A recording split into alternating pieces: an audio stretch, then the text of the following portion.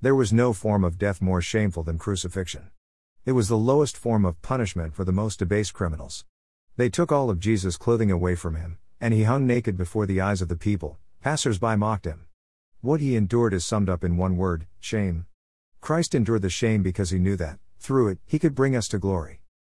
The New Testament gives us little subjective information about what Jesus endured on the cross. In fact, you could not say it more shortly. All four gospel accounts say simply, they crucified him. The Old Testament psalmists and prophets, however, offer a wonderful unfolding revelation of what went on inside Jesus. Returning to Isaiah 53, the Great Atonement chapter, we look at the emphasis on the shame that Jesus experienced. He is despised and rejected by men, a man of sorrows, literally, pains, and acquainted with grief, sickness. And we hid, as it were, our faces from him. He was despised, and we did not esteem him. Isaiah 53:3. I understand this to mean that we averted our eyes from him because the sight was so horrible. The previous verse says that Jesus had no form or comeliness, he lost even the form of a human being. All his wounds, bruises and putrefying sores were exposed to the view of those who hated him, to those who were responsible for his crucifixion, as well as to idle passers-by. Psalm 69 is one of those wonderful messianic psalms that gave us a close picture of the shame he experienced.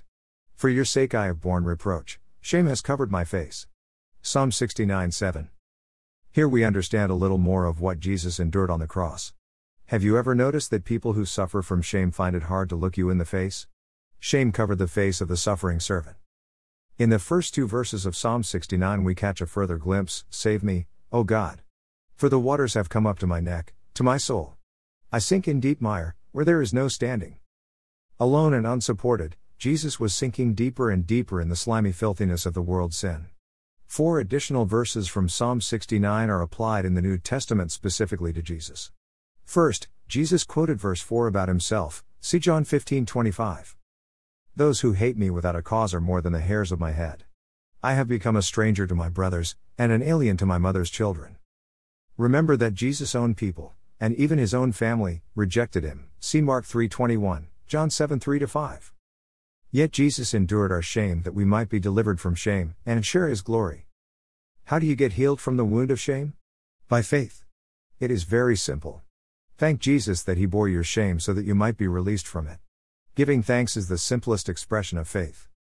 Right now, for a moment, shut yourself in with God. Pray these words. God, if there is shame in my heart and life that keeps me from lifting up my face to you, I want to be set free, that I can be unashamed.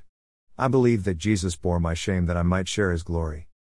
Let the presence of God rest on you and release you from the bondage of shame. Then lift up your face to God and thank him for allowing you to share Christ's glory. Know this, your thanksgiving is your greatest strategy for victory. On Monday, we will consider his rejection, our acceptance. Credit, God's General, Derek Prince.